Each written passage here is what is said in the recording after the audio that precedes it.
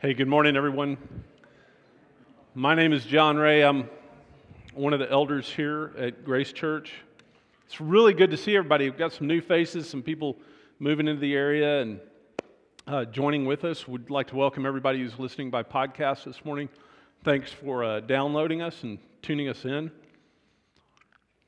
I recently came across a study, and you know how you do when you find something on the internet. Now it's so easy, you just click the next link and click the next link. And I ended up reading all this wide variety of articles on elderly folks, specifically nursing home communities, that were opening themselves up to younger people coming in. In one specific instance they had in Cleveland, they had a music school that had a shortage of housing for their college students, and then they had a elderly nursing home that had some open apartments. And in exchange for free rent for the music school students and for the music school students to interact with the inhabitants or the residents there and do some free concerts, they got to live for free with this.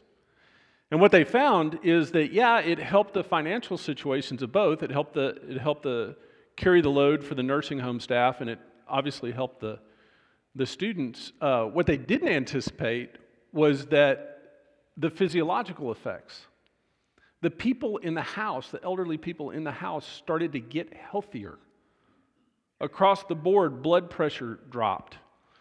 Experience of dementia was postponed and slowed. Depression dropped dramatically among those. And they showed how that interaction is beneficial. And like I said, I looked at all these different studies, whereas now they're even planning communities like this. They're intentionally planning communities like that. And it's real easy to see. I mean, it's one of those things that when you read the study and you read the thing and you understand, there's some problems, there's some obstacles, but the benefits far outweigh any of the obstacles to that. It just makes sense. Well, folks, that's what the church is always supposed to be. The church in its original intent, its original design, is always supposed to be multi-generational, as well as multi-ethnic, as well as multicultural. At its very core identity, the church is called to be the ultimate display of diversity that has ever been created. But those benefits are a little bit harder for us to see. It's harder for us to measure. And so this morning, as we talk about this idea of unity, hopefully we will create a more robust imagination around that, understand the benefits of it, and come to see that no matter what the immediate obstacles might be, the benefits far outweigh any of those. So pray with me if you would. Jesus, you are welcome here. This is your church. It's not ours, it's yours. And it is ours so much as you invite us to participate.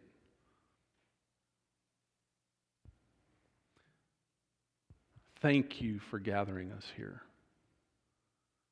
Thank you for giving us a place where we can get beyond our own selves, where we can live for something more than just our own selfish instincts. Thank you for the challenge and the gift of church. We're here because of you, Jesus. And we pray this in your name. Amen. These 4 Sundays, as we kick off the school year, we've been looking and kind of residing in the verse in 2 Peter 1.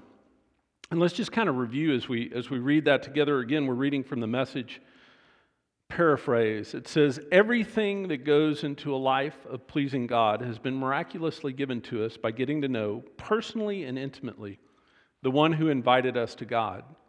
The best invitation we've ever received. We were also given absolutely terrific promises to pass on to you, your tickets to participation in the life of God after you turned your back on a world corrupted by lust. So don't lose a minute and building on what you've been given, completing your basic faith with good character, spiritual understanding, alert discipline, passionate patience, reverent wonder, warm friendliness, and generous love. Each dimension fitting into and developing the others. With these qualities active and growing in your lives, no grass will grow under your feet, no day will pass without its reward as you mature in your experience of our Master Jesus. Without these qualities, you can't see what's right before you, oblivious that your old sinful life has been wiped off the books. So friends, confirm God's invitation to you, His choice of you. Don't put this off, do it now. Do this and you'll have a life on firm footing, the streets paved and the way wide open into the eternal kingdom of our Master and Savior, Jesus Christ. So we've centered these 4 weeks around kind of 4 ideas. The first is imagination. Last week it was practice. This week it is this idea of unity. And next week, as we fully kick off and go into our year, purpose. So we want to look at what that means. We want to look at what unity, of what it means to be united this week, not only here this morning, but in your individual studies as you develop that, and in your grace groups as you meet with them this weekend, and specifically asking 3 questions. How does unity reveal the gospel? What do we mean by unity? And what practices foster healthy community? What practices preserve it?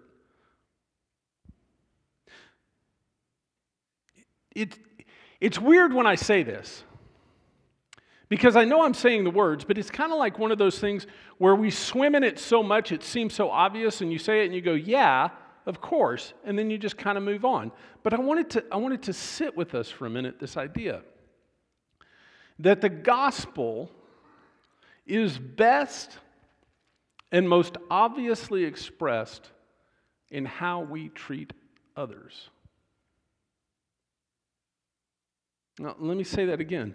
The gospel is best and most obviously expressed in how we treat others.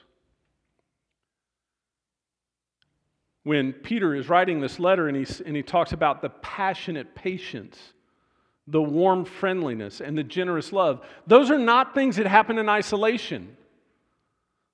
Those are not things you can practice by yourself. You cannot be loving in a vacuum. You cannot be friendly alone. These are only things that happen in the dynamic of interpersonal relationships, and most often in community. There's no other place for those to develop other than that. And the church is to be the place where the highest expression of love for God and others is practiced. Now, for many, those may sound like high ideals, but your experience has been anything but that. Often, the church has failed miserably. And understand, when I say this, I'm not pointing a finger at the church outside of myself. As a representative of the church, as someone who's deeply committed to it, I own this. I own my own culpability, and I also own the culpability historically of the church. We failed miserably, often being hopelessly sidetracked and distracted, and so often pathetically co-opted by governments and politics, movements and ideologies, that if it weren't so tragic, it would be comedy. But that's reality. This very thing, this core identity, this very thing that is supposed to define the church, that is supposed to be what the church is about, is oftentimes the things that we have failed at the most. We haven't done it well, if we are honest with our history. That's why we need constant reformation. We're going to look at this coming up this fall. We've talked about it. We're going to, in the light of the 500th anniversary of Martin Luther nailing his theses to the church door in Wittenberg, as we look at that, We're going to see how Reformation is not just a one-time event. It's not something that just happened and then we got everything right and everything's been rosy since then.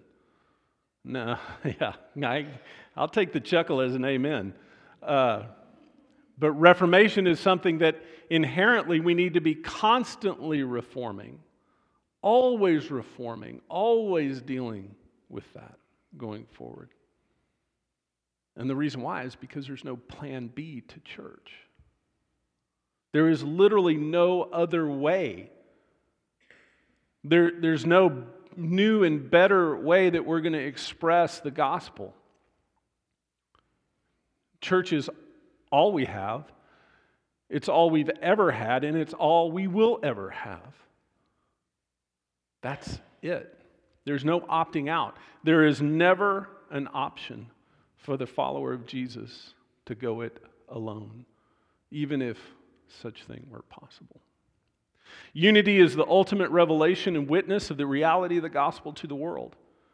It is also a form of spiritual warfare. It's the primary tool for discipleship and transformation, and it is the only legitimate answer to addressing the deadly systemic effects of sin so evident in our world.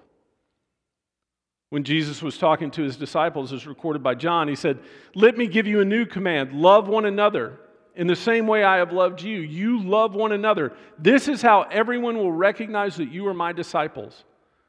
When they see the love you have for each other." You cannot love in the abstract, and you cannot love from a distance, and you cannot love without commitment. And all those things are what call us to unity, to community. Paul echoes this when he writes to the Ephesians, the church, when he's encouraging them. He says, "You were all called to travel on the same road and in the same direction, so stay together, both outwardly and inwardly. You have one master, one faith, one baptism, one God and Father of all, who rules over all, works through all, and is present in all. Everything you are and think and do is permeated with oneness." Unity, in many ways, is the motivation, it is the way, and it is the end goal. It is part of everything. So what do we mean by unity? If it's that important, if it's that central to our faith, if it's that central to our identity as Christians, what do we mean by that? Well, before we say that, it's probably a little bit easier to start off by saying what unity isn't, what unity is not. We're not talking about uniformity. We're not talking about homogeneity or some monochromatic sameness. And it is not primarily structural, although it does have a structure. It's definitely not static. It is not something that we achieve and then can just move on from that. In a lot of ways, unity leaves no room for nostalgia, for some imagined past when we had it right, if we could just get back there. It's not static in that way. It is always adapting itself to the context and the people where it is. And maybe the most disturbing is it's not a feeling. Look, I've been doing this ministry thing for a long time. Y'all know that. And I feel like I've witnessed so many fads, so many things that have come through the church, like this is going to be the next new deal, and this is going to be the thing that does it, and we're going to, if we just get people to do this. And what I've identified by almost all of those movements is that they're emotionally driven. They gin up kind of this feeling of, hey, this is good. And listen, feelings aren't bad, but they're not going to sustain us. I mean, if our marriages, let's just be honest, if our marriages, if our family, if we just base that totally on how we felt at any given moment, whose would ever survive? And in the same way, this unity is not preserved by just finding a place where it constantly feels good, or the next place that it feels good. Oftentimes we try to sustain that feeling, and Alex talks a lot about this when we do the Discovering Grace class. Excuse me. He talks about there's one very obvious way to maintain unity, and that's just to constantly surround yourself with people who think like you, and smell like you, and act like you, and prefer the same things you do, and constantly just narrowing that definition, getting it smaller, smaller, your group tighter and tighter. You can achieve a degree of unity that way, but it's incredibly exclusive. And that's another thing that is the mark of Christian unity, is that it is profoundly inclusive. Listen, we spent 3 years reading through the Synoptic Gospels, and constantly Jesus was opposed by people who were offended at his inclusivity. Here was this righteous preacher who was constantly calling out to the lepers and the prostitutes and the Gentiles and the women and those that were excluded by the righteous of the time. Christian unity is profoundly inclusive in its range. The other thing is, it is supernatural. Ultimately, it's not anything we can achieve on our own. Ultimately, it's not something that we just do by effort or appeal to logic or self-interest or some utopian pipe dream. It's hard work, yes, but that hard work will never be enough. Ultimately, this unity is a gift. And it is our primary calling as followers of Jesus to encourage this gift. So what does that? What ultimately preserves that unity? What is it that brings us together? Well, and why do we say preserves? One of probably the biggest revelation that we had as we were working through this text as the teaching team this week, as we looked at it, we understood that unity is something that already exists. And I don't know about y'all, but when I heard this, it kind of lifted this burden off me. It lifted this weight off me. Every day I try to pray the Lord's Prayer. It's part of my practice. I try to concentrate. I try to slow down. I try to start my day by praying the Lord's Prayer. And anytime you do that, there's the temptation that it becomes rote, that it just becomes, your mind can kind of drift off. You can just kind of do it without really thinking about it. But as I meditated on that, and especially the verse that says, on earth as it is in heaven.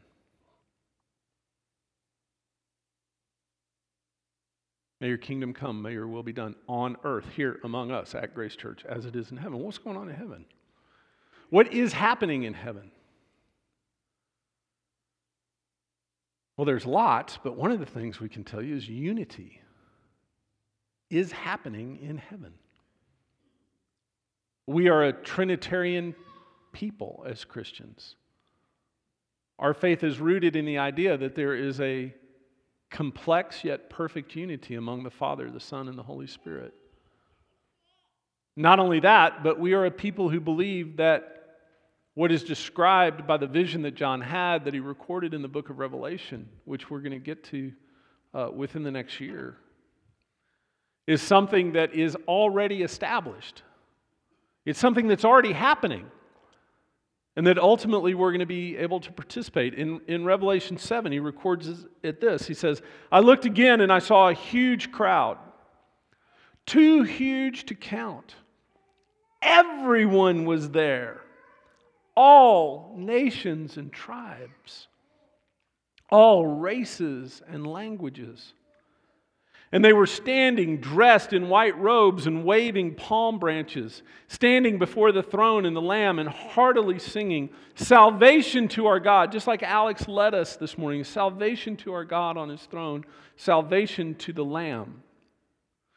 All who were standing there around the throne, angels, elders, and animals, fell on their faces before the throne and worshiped God, singing, "Oh yes, the blessing and glory and wisdom and thanksgiving, the honor and power and strength to our God forever and ever and ever. Oh, yes." Now you want to talk about something that will stagger the imagination. Add into the unity of people, animals, and angels. What is happening in this place?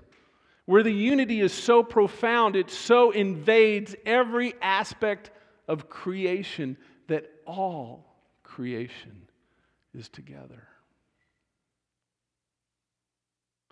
So ultimately, this unity is not anything that we're called to create. Because our unity so often is toxic. Our unity, let's use our little air quotes around that. The unity that we create is so often evidenced by the things that I described it's not. It's monochromatic. It's exclusive. It's grasping. It's selfish. It builds walls. It sets people apart. It ranks people. Can you imagine? You use the word unity, and ultimately what you say is, yeah, we're together because we're better than those other people. Toxic and death-dealing in its effects when it is left up to us to build it. That's not the unity that we're talking about here. That's not the unity that is given to us as a church. The unity that we seek to lean into, that we seek to practice, that we seek to preserve, that we seek to cultivate, that we seek to experience is the unity that comes from heaven. Described in these verses and in other places, described by the witness and the testimony of our Lord Jesus as he walked this earth. So what practices foster that healthy community? What can we do to cultivate that? Well, there's no magic formula. I wish I could say there was. I'm not going to give you some kind of set of rules to do that, because that ends up messing the whole practice up. I would encourage you, though, to go back and listen to last week's lesson, because this unity is not preserved by direct effort. It's not preserved by anything we do. We just have to be faithful to the things we know we can do, and then allow God ultimately to bring what is desired. It's not something we just create by our own effort, and it's something that takes practice and rhythm. Go back the week before that and listen to Norma's teaching on the imagination, because we have to have an imagination for it. We have to, in a way, we have to get a sign, a smell, a taste of what we are to expect if we are going to be sustained in that effort. And God is faithful. God is faithful to give that to us.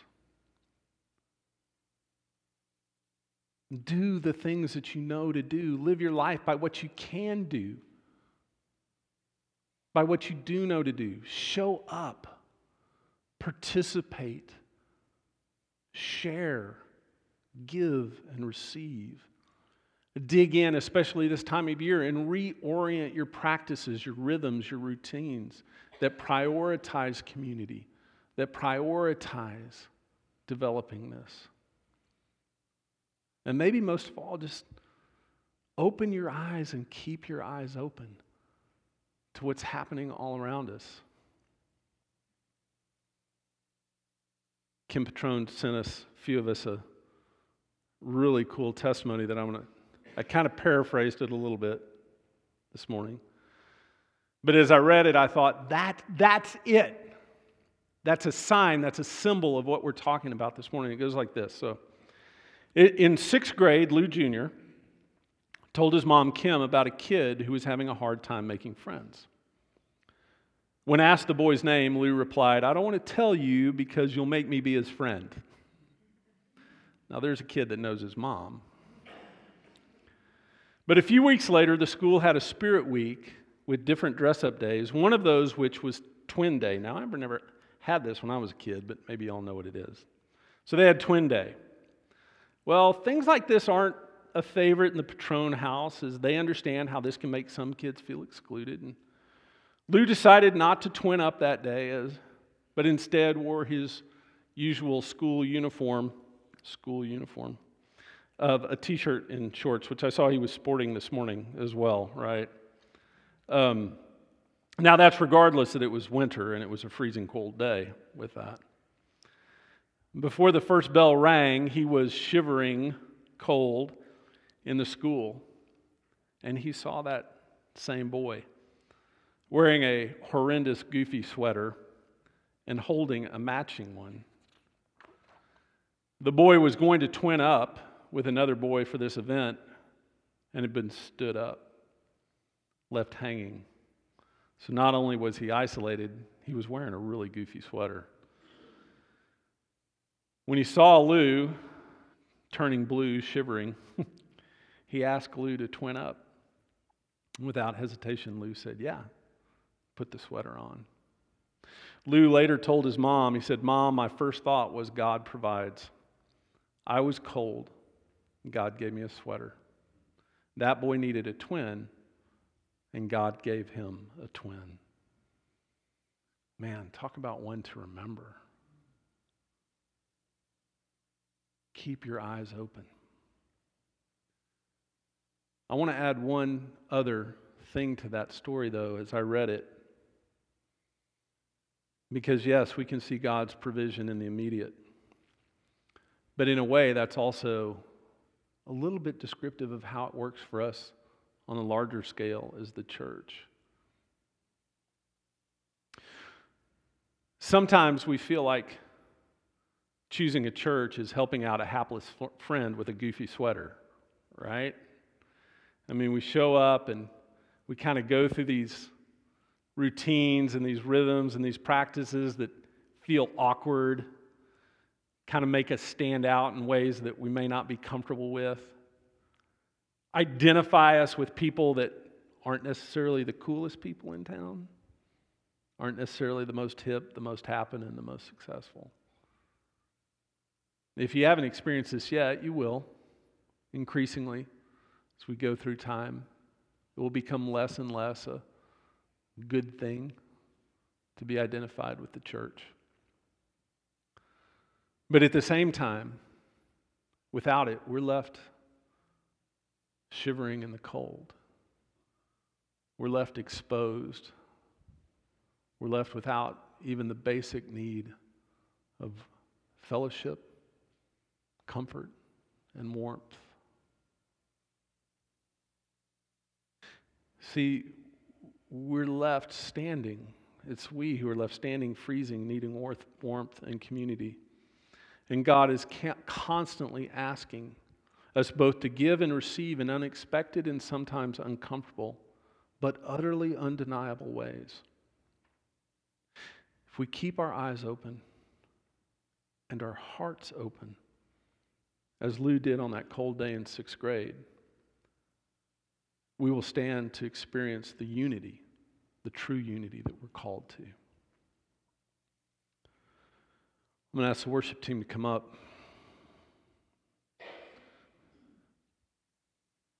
As we prepare to come to the table.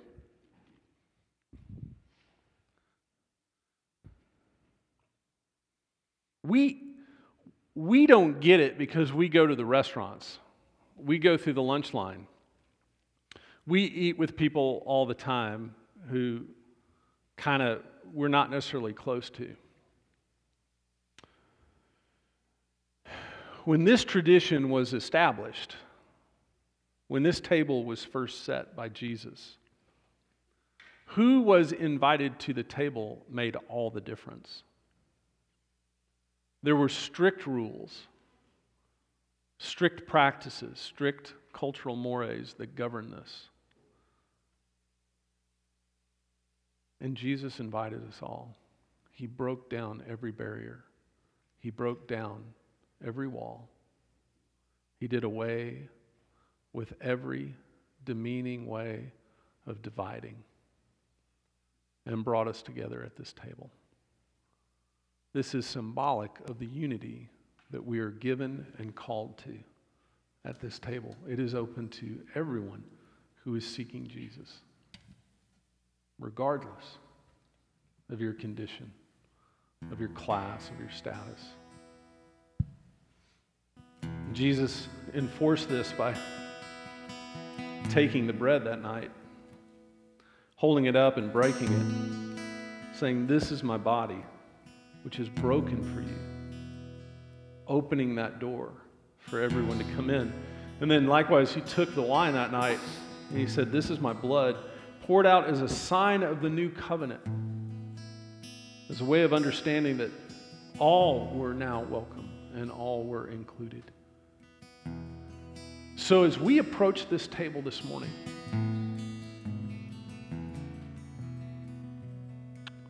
do so in recognition that this is symbolic of the gift that we have been given of unity, the gift we have been given of each other at this time, to identify with, to be warmed by, to help, to give and receive with, and be encouraged as we go out with a new imagination to cherish and practice that.